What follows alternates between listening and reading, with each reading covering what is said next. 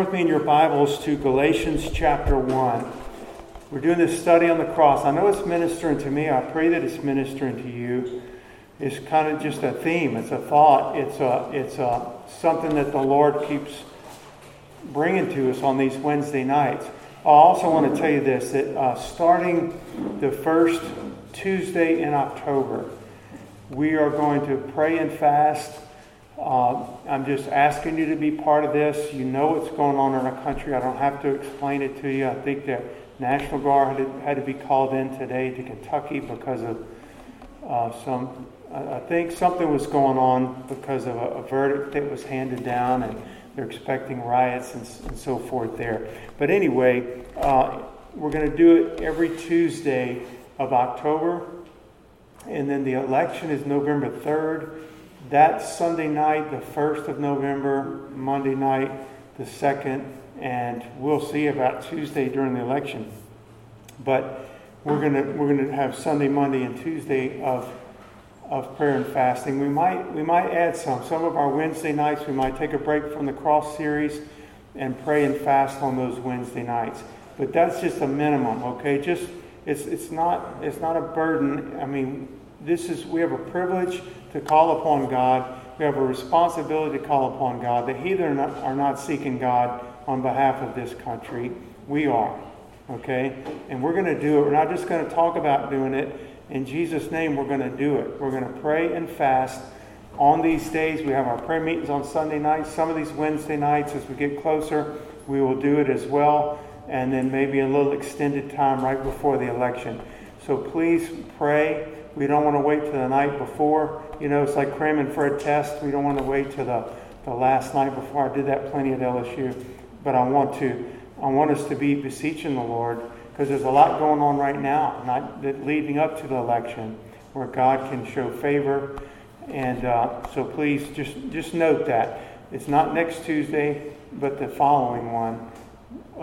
We'll start meeting on Tuesday nights for prayer, fasting and prayer. So Galatians chapter 1, verse 4. Speaking about the Lord Jesus Christ, it says, who gave himself for our sins, that he might deliver us from this present evil world, according to the will of God and our Father. And so what Jesus came for, one of the purposes he came for, was to deliver us from this present evil world. We're still in the world, but we're not of the world. We're going to talk about this tonight. This has been a theme the last couple of weeks, and it will continue to be tonight. The cross and the world. The cross of the Lord Jesus Christ and the world. When it says the word deliver, that he might deliver us from this present evil world, that means to pluck out or to rescue. He wants to take us out. We know at the rapture we're going to be taken out, even bodily. Praise God. Be excited about the rapture, okay, y'all? We don't talk about it enough. We're going to receive glorified bodies and never get sick or tired or hurt, and so shall we ever be with the Lord. But until then, he has still plucked us out. Jesus at his first coming came to pluck sinful men that trust in him completely out of this present evil world. That we're still in it physically, but morally and spiritually we're not. And he wants to pluck us out of that. I just want to, you will turn with me. I got another scripture I want to read real quickly. Psalm 18, verse 16. Psalm 18, verse 16. Now think about the scripture we just read about the Lord delivering us or plucking us out of this present evil world. Psalm 18, 16. He sent from above. He took me. He drew me out of many waters. Amen? Isn't that a wonderful scripture? This is what the Lord did for us. He sent from above. Well, he sent Jesus from above. And he drew me out. Okay? He drew me out, took me and drew me out of many waters. And so the Lord has rescued us from sin. He's also come to rescue us from this evil world, although he still has a purpose for us being in the evil world right now. Okay? Think about this now, and this we're going to talk about pretty much the rest of the night. It's one thing for the Lord to rescue us out of the world. If he were to just take us out and put us in some beautiful temple or sanctuary on a mountain somewhere, and all we were was with just the Lord and other believers. But he took us out of this world in a spiritual sense, but he left us here physically to be witnesses for Christ, to be ambassadors for Christ. And so we have to, there's another work of the cross, and there's another work of God, and that is our sanctification. And tonight we're going to put it in terms of this. He took us out of the world at salvation, and we're just reasoning it this way, okay? But he still has the world that he needs to get out of us as we walk with the Lord. We think about Moses, and we've used Moses for an example before. 40 years of living in Egypt, and the pleasures of Egypt, and the aristocrat, lifestyle of Egypt. The Lord got Moses out, first of all, and sent him to a desert, right? Totally out of the nation, out from under Pharaoh, out of all that. And he's just like plain old shepherd in shepherd's clothes, tending dirty sheep in the heat, and for 40 years. God saw that as what was needed to get Egypt out of Moses. So think of it that way. In a moment, he got Moses out of Egypt, put him in the wilderness. And so he's safe from Pharaoh. That whole 40 years, he's safe from Pharaoh and retribution because of the man that he killed. But God had to work in the man's heart, life, mind, traditions, everything that was ingrained in him for 40 years of his life, all that he knew and that he was accustomed to that was not of God. God had to get that out of him before he could send him back, kind of unattached to anything but God. Go back and deliver my people now. And it's almost like the greatest picture, the greatest victory. The Lord takes a sinner out of the world at salvation. You could say, and forgives us, cleanses us, makes us new in Christ. That is an established eternal fact. But then he spends time, probably our lifetime, getting the world out of us. And then he brings us to a point, at least where enough of the world is out of us, where we're dead to it and detached from it, where he can send us back like Moses. I have a personal testimony of my own life, not that I'm anything at all. I didn't know all of this stuff when I got saved. I just got saved, and I was excited about Jesus. I was still very much attached to the world. And I've shared my testimony, so I'm not going to share the whole thing again. But in end of high school and in college, still very much attached to friends and to lost friends. Okay? Lost friends. God had to cut that line. Okay? He had to cut that and get me like Moses. He had to get me out of that. Okay? Out of that fraternity, out of LSU, out of that whole circle of people. And he had to do it quickly. It was like, bam, a clear cut. And it was a clear cut off. And he had to get me back with him in the desert somewhere and work at, and I'm still not there, but there has been a genuine work, okay, where he was getting so much of the world out of me. Then there came a point, and I've shared the testimony at my 20-year high school reunion, which was a long time ago now. My 20-year reunion was almost 20 years ago. And the Lord sent me back in. And I didn't know the story of Moses. I wasn't thinking all that, but it's really like that. It's probably like that with some of your lives. Because I was in no shape, spiritual shape, when I was in a fraternity, though I was saved, or when it just came out of it, to go share the gospel and witness for Christ to people that I had spent the last, from 7th grade, okay, through high school, through LSU. Same group of guys. I was in no position, maybe someone else was, but I wasn't, to go be the one to preach Christ to them. They knew me better than anybody on this planet knew me. And my lifestyle and my testimony for the Lord was not what it should have been. But God got me to a point, and he knew when it was, And I really felt like I could go back in. I knew I could go back in to this.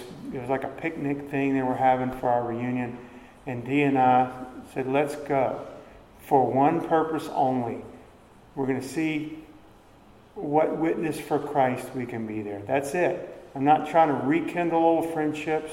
I'm not trying to make my old friends think I'm very successful and have made it in life or anything like that. I'm going back to see what God will do strictly for Him. We'll stay as long as or short as He would have us to go. And I've shared it with you, but we'll walk in. Here's an old friend of mine who was in that little group of friends, very close. And he says, hey, Randy, I hear you're a pastor now. Would you come and teach us the Bible? That happens at that reunion. Yes, I'll teach you the Bible. I mean, it's just who but God. You understand what I'm saying? Hey, I hear you're a pastor. You want to come teach us a Bible study? And so every Wednesday morning at 6 a.m. or 6:30, we started meeting in this guy's house off of Highland Road with old buddies of mine. Not all of them, but some came and some that I wasn't so close to, and they were coming. And not too many weeks later, I'm kneeling down by the couch with a hand on one friend and a hand on another friend, and they're giving their lives to Jesus. God had to get the world out of me before I could do that. And one of the things that really got me when He was separating me from those friends and I was struggling, fighting against God, He was like, it's like I'm having this argument with God. And He says, you say you love your friends so much. Do you care if they go to hell or not? You love them so much, you don't want to lose their friendship, but I love them, and I don't want them to go to hell. And so He had to get me away from them. And it wasn't like the Lord says, I'm going to get you away for 5 months, 5 years. He had to get me out, period. And when He saw it was time and ready to go back in, like Moses in that sense. And that would be the case for all of us. It doesn't have to take a lot of time. It doesn't have to take 20 years. And for the younger people here, I'll tell you this, you don't have to live a compromising life. You can have a wonderful testimony for the Lord now to where you could be winning friends to the Lord now. But in my life, that's how it was. So just picture the whole, it's sort of like a full circle. He brings us out of the world. He gets the world out of us through a daily walk with God and sanctification. Then He sends us back into the world unattached. That's the key to it. Unattached to the world. I don't go back saying, are they going to think I'm cool? I don't go back thinking, we're going to rekindle friendships and they're going to ask me to go to their condo at the beach. I go back to bring them Christ. If I'm accepted or rejected or whatever, I'm serving the Lord. And it makes a difference. It makes a world of difference, so to speak. So when we re-enter, this is what we're talking about tonight, that re-entry, so to speak, into the world. And there again, you might not have a testimony like mine. You might have never been saved and been worldly, which is a wonderful testimony, by the way. But God is still working in all of us to get the world out of us, myself included. But the Bible makes it very clear that there is a certain relationship that the believer now has with the world, right? When we talk to the youth about it all the time. It's not like I'm just saved, the world's the world, and I'm saved, and the church is the church, and we're all just one big happy family. Now that I'm saved, there is a very distinct biblical relationship that I am to have, and you are to have as believers, to the world. We talked about it last week. Love not the world, right? Nor the things that are in the world, for all that is in the world. And lust of the eyes, lust of the flesh, the pride of life is not of the Father, but is of the world. He says, don't love that. But yet we love people with the love of the Lord, the worst of people, because we were the worst of people. Don't think we were any better than lost people today. We weren't any better than lost people today, and we ought not think we were. But there's a specific relationship, and my relationship is I'm going to be an ambassador. I am a stranger and a pilgrim, but I have their best interest in mind. I love them more than their best buddy loves them. I'm talking about a worldling, okay? A lost person. They don't realize that they're blinded to that. But the Lord can open their eyes through the preaching of the gospel, through the word of God. And so there's a relationship we have. The Bible, Jesus said, "Ye are not of the world." Let's look at a couple of scriptures just real quickly. We're going to be in John 15, and then I'll mention some from John 17. John 15:19. Just for time, I'm going to go ahead and read it. We ought to highlight things like this in our Bibles. And those that have children, those that have children, that are teenagers and so forth, that may be struggling with acceptance in the world and the approval of the world. We're to be dead to that. We're to be dead to that. And we get it from the Word of God. He says in John 15:19, "If you were of the world would love his own. But because you are not of the world, but I have chosen you out of the world, therefore the world hateth you." Not only are we not of the world strictly because we're believers, period. Okay? But he says the world hates you for that. The world hates you for that. They're going to hate us until they come to know Christ and love him. All right? Then they'll love us like with the love of the Lord. But until that day, they're going to hate us. So there's a relationship we have with the world. And it's not any relationship that we choose. We see a lot of people today, and Christians today, and I talk about it all the time, one foot in the world, one foot in the church. I can speak from experience, okay? And think that we're going to be the ones, like some explorer discovering this new land. We think we're going to be the ones that discover, there's this other life that the Bible doesn't talk about, where I can be friends with the world, keep everything, and as long as it's not too evil or wicked, I can keep everything in the world, and I can have all of Jesus too. You're not going to discover it because God is not there, and it's not God's will. If we really love the Lord with all of our heart, soul, and mind, we would be detached from that. We would see that this is not of God. This world that I'm trying to hang on to is not of God. This friend that I love so much that's lost, if I really love him, get on your knees and pray for him. Fast for them. Go share the gospel with them. They'll probably be the ones to cut you off. You understand what I'm saying? Just wear it as a badge of honor. Okay, I was cut off for standing for Jesus. And go on with the Lord. But you also might be the one that gets to win them to the Lord. Maybe that week or maybe a year from then. You just don't know. But y'all, the moral distance. This is what we're the picture. We're in the world, and you work with unbelievers. You have unbelievers in your family, maybe not your immediate family, maybe you do. We're in society, we're in a world of lost people. And so physically, we are right with them. You might have to do business decisions with them. You might ride in a pickup truck with them to a job site. We're with them. You sit by them in school.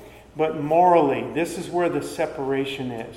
Morally, and spiritually, there's a chasm, an impassable distance between you and them that only salvation would bring. Keep it that way. Don't apologize for it. Don't try to say, I'm going to somehow try to bridge that gap and make it happen. I think that's what's so seeker-friendly, the whole philosophy of seeker-friendly, which is a disaster, by the way. It's a disaster. Seeker-friendly churches, it's a disaster because it's that philosophy that we're going to please men, lost men, by the way. We're going to please them and get them to church. But the Lord doesn't say get them to church. He says get them to Christ. There's nothing wrong with inviting people to church. I think we should do it. But I'm saying, I know for a fact we're to bring men to Christ. And then the Lord adds daily to the church such as are saved. And so keep that moral distance. I just want to do this real quick. In John 17, you don't have to turn there. I'm going to hit parts of verses. Jesus set forth the Christian's relationship to the world, basically. And he says this in verse 6, we're taken out of the world.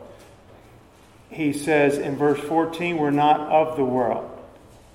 He says in verse 15, we're kept from the evil of the world. He says in verse 11, we're left in the world. He says in verses 18 and 20, we're sent into the world to preach to the world. And he said in verse 14, will be hated by the world. Okay? So I want to just say to you tonight, we're not going to be too long, but I'm going to say to you tonight that settle in your minds once and for all. It's almost like a wake-up call. Settle it in your minds that you're not of the world. And settle it in your minds that you're going to be, because Jesus said so. It doesn't mean every human being you ever run across. But as a whole, settle it that you're going to be hated by the world. And then sort of man up, so to speak, in Jesus' name. Man up and say, He's worth it. The Lord's worth it. I've already accepted the fact that this world is not my home. This world is not the one I'm seeking to please. This world rejects me because it rejects the one who saved me and died on the cross. And I'm accepting that so where I'm not surprised about it later when it happens. You know, Jesus a lot of times said, Jesus told his disciples beforehand so that when it came to pass, they would know. Well, that's one of the things he was telling them beforehand. Before he went to the cross, John 15, John 17, about the relationship to the world and how they would be treated. And we talked about it the last 2 Sunday mornings, right? Sheep in the midst of wolves. And so that's a pretty significant difference. Not sheep in the midst of sheep, sheep in the midst of wolves. That's our relationship.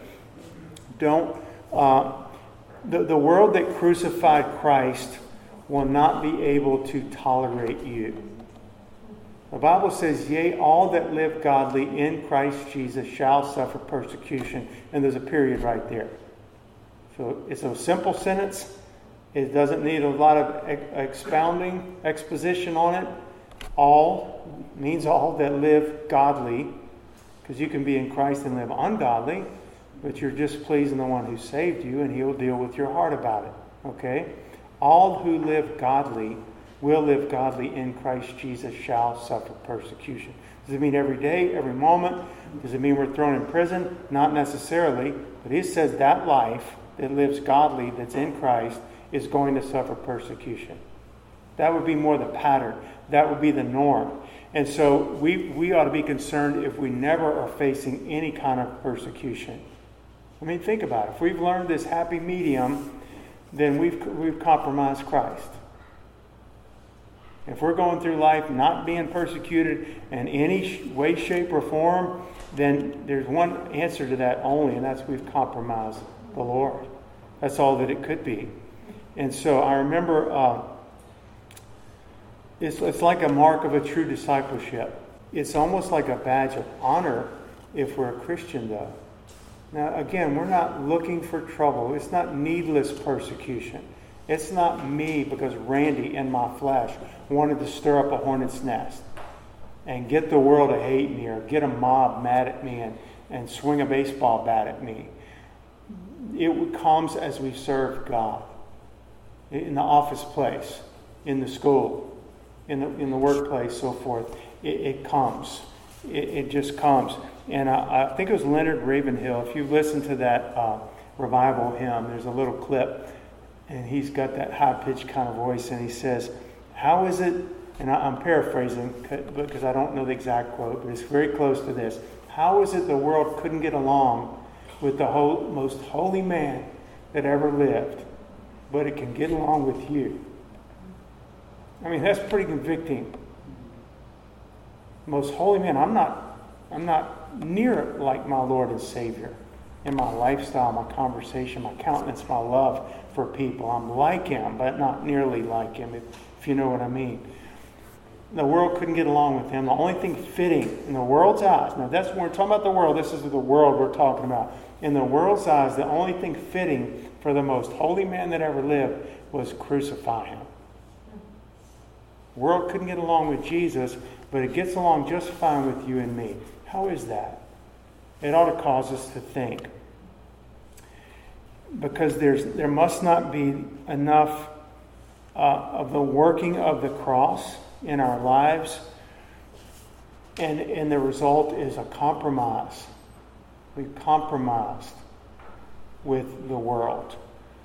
And And the world's not rebuked, so to speak, by our testimony.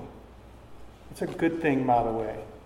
Not rebuked by me and my flesh, just going around, I don't like that. I'm going to condemn that. No, the world's not rebuked by our testimony for the Lord. Through our actions, through our words, through what we say, what we don't say, where we go, where we don't go, what we hold to, who we hold to, who Spirit has filled us. There's not enough testimony in us of the Lord so that the world is not rebuked by our testimony. And it should be. The Bible says that Samson in the Old Testament was called by God to be what? A Nazirite. Right? Not only a Hebrew and a Jew, which should live a certain way, but a Nazirite would have special separation unto God in his life. And we find him with Delilah, living in fornication.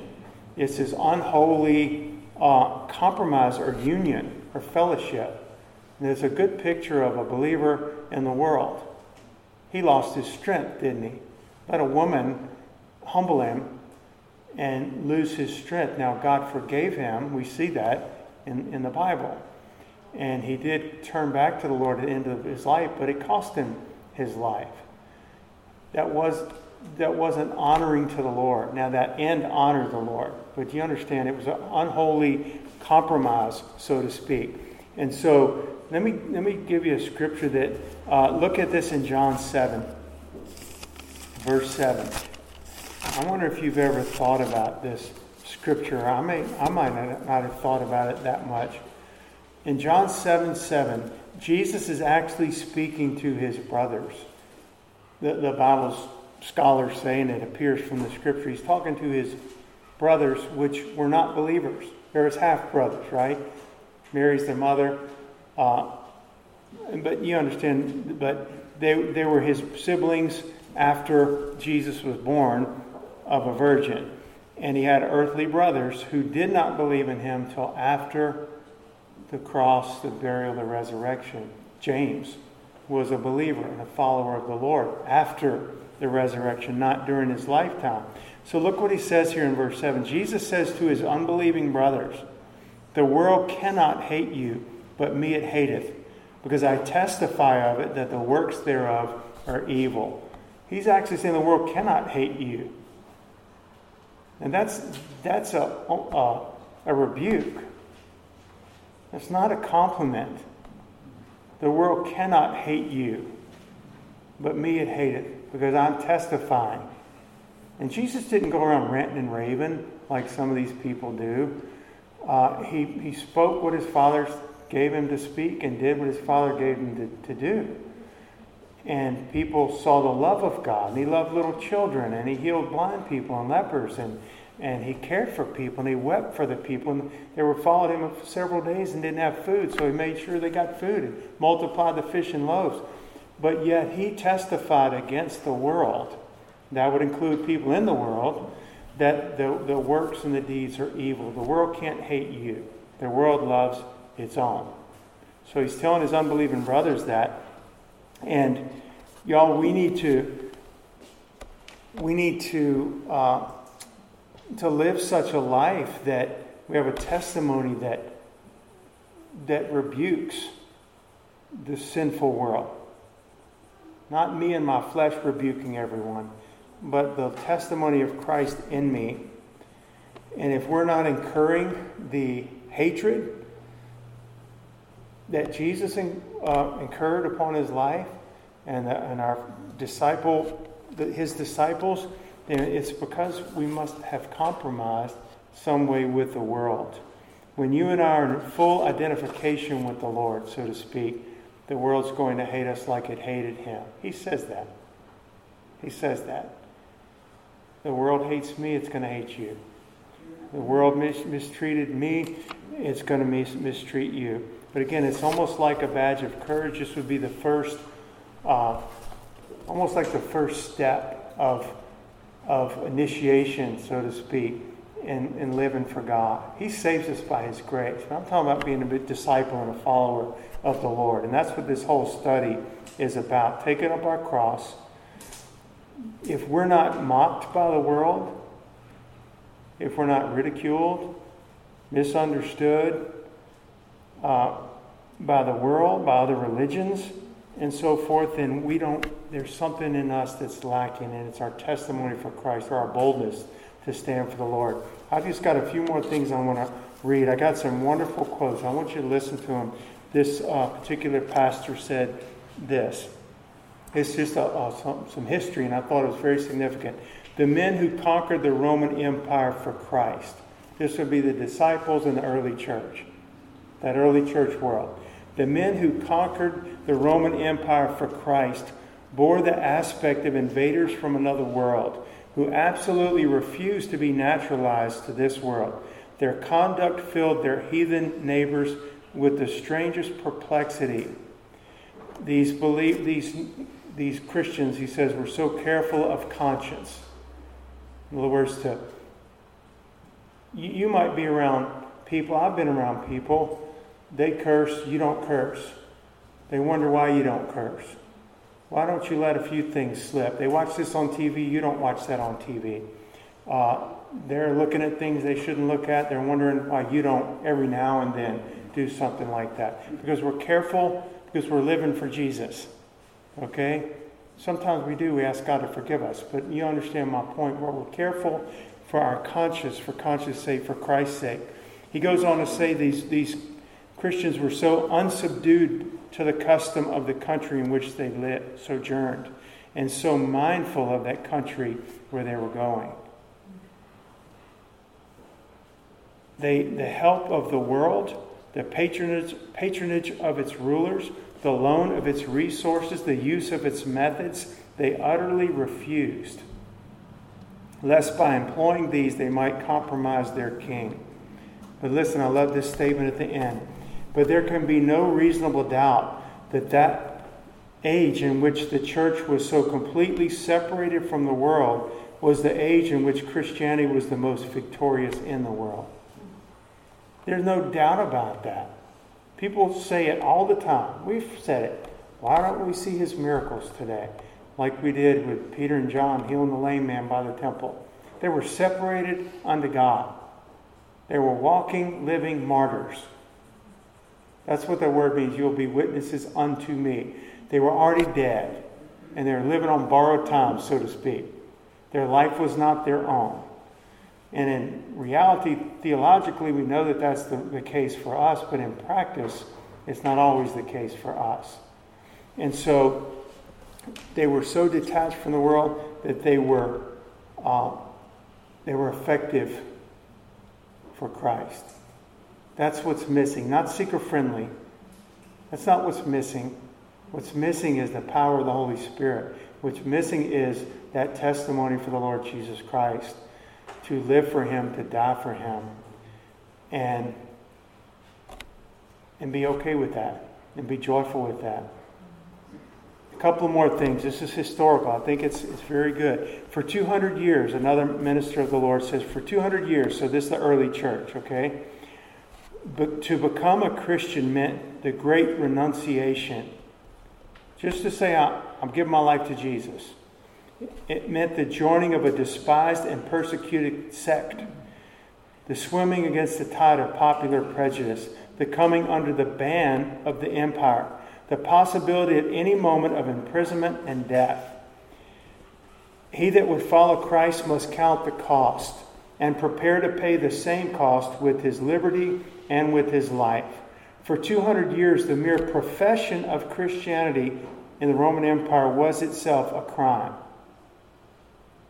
Just to say it, I'm a Christian, that was a crime. Tertullian said, public hatred asked but one thing, and that not investigation into the crime charges, but simply the confession of the Christian name. They wouldn't even check in to see if there's any validity to it. If you confessed Christ, it was a crime. Now I'm about to close, but in the Roman Empire, in the early church, the Romans, the Greeks, and other Gentiles were called the first race.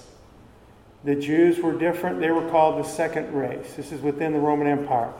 But the Christians were so disenfranchised of the world, from the world, so intolerant of the world's spirit, so standing out from the world in contrast, were stigmatized as the third race. They were the lowest scum of all.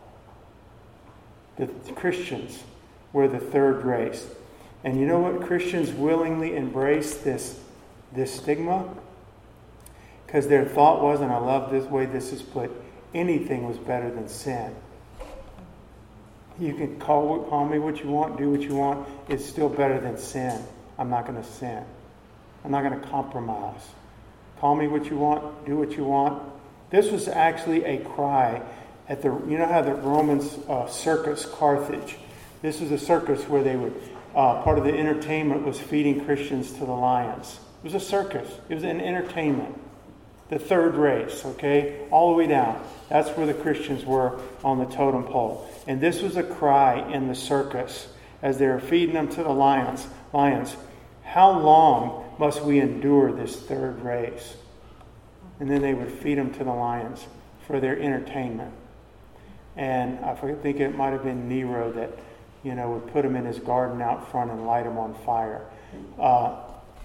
That's our brothers and sisters. It's not just some people a long time ago. That's our brothers and sisters in Christ. Our blood brothers, so to speak. Amen? Our spiritual brothers.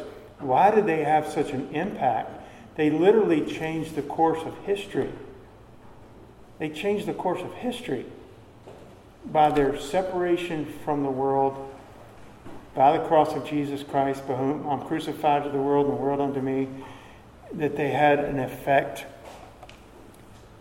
I'm closing with this. Mark Well, the author of this book, says, "O popular Christian and worldly wise preacher, how far you must go in the world in order to please the world." You better mark it and say, how far do I have to go to please the world? Stop is the point here. You want to try to find this happy medium. You want to make the world happy with you. You're not. Not if you live for God. You're not. Jesus said, "Woe unto you when all men speak well of you." Woe unto you when all men speak well of you. Never had the church so much influence over the world as when she had nothing to do with the world. That's when you have an influence. I believe that God is trying to get our church back to that right now. I believe we're living in the last of the last of the last days. We're not raptured yet, but until we are raptured, we're living in this little tiny bit of time where Jesus said, as long as I'm in the world, I'm the light of the world. Walk while you have the light. Okay? Well, we have the light now. And we need to live like that early church. So detached from the world and dead to the world that we have an influence for Christ in the world. Church doesn't have much. And there's some wonderful people. I love Franklin Graham, the stand that he takes. I'm not saying we're the only ones. But the church is not having that influence. Obviously, if we were, there's a church on every corner, right? Church of every denomination, every corner in every city in the U.S. If the church was having that influence, our society would not be the way that it is now. That doesn't mean God can't do it. He absolutely is calling us back to that. Those early Christians came out of the world, completely separated, and then they plunged back in. Like we opened up with, right? Getting Moses out of Egypt, sending him back in. He drew me out of many waters. He saved me. Now he's sending me back in. But he's sending me in detached from it all. Tertullian, who was an early believer, said, "We engage in these conflicts as men whose very lives are not our own." And I'm closing with that. This is the cross. This is the work of the cross in our lives.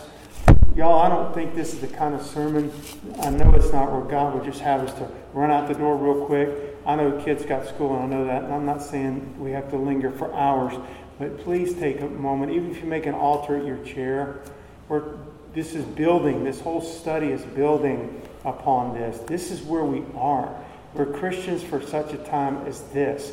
We're not having the influence. I'm not having the influence like that early church, but God hasn't changed. We can come back We need to be separated from this world. And I'll close with this scripture, that ye may be blameless, I read it Sunday morning, and harmless, the sons of God without rebuke, that you may be that, in the midst of a crooked and perverse nation, among whom you shine as lights in the world. Isn't that a wonderful scripture? Philippians 2:15. Father, we come before you in Jesus' name. And God, we just give ourselves to you tonight, Lord. And I know this is not just a quick work that's done in 30 seconds, but Lord, I do pray that you would forgive me. Maybe I compare myself to other believers and I'm saying I'm so much more separated than most of the church world. But you're not asking me to be more separated than most of the church world. You're asking me to be dead to this world. You're calling me to. You said the world's going to hate me. And if the world doesn't hate me, it's a rebuke upon me because I'm worldly. But God, that power is going to come. That influence for Christ over a lost, dark, sinful, hell-bound world is going to come from the power of Jesus, the light in the midst of this darkness, as we die to ourselves and die to our attachments to this world. Let the cross of Jesus make us crucified unto the world and the world unto us. Let us accept the hatred of the world and not try to run away from it or avoid it. That the favor of our God would shine upon us. That the power of the Lord would shine upon us. That we would shine as lights in the midst of a crooked and perverse nation among whom we dwell. I pray that for the young. I pray for the middle-aged. I pray for the old. I pray for the male, female, singles, married. I pray for all of us, God, that you would help us to be that. It's an inward work, God. That you would cut us off from the cares of this world. Give us courage. Give us boldness, God.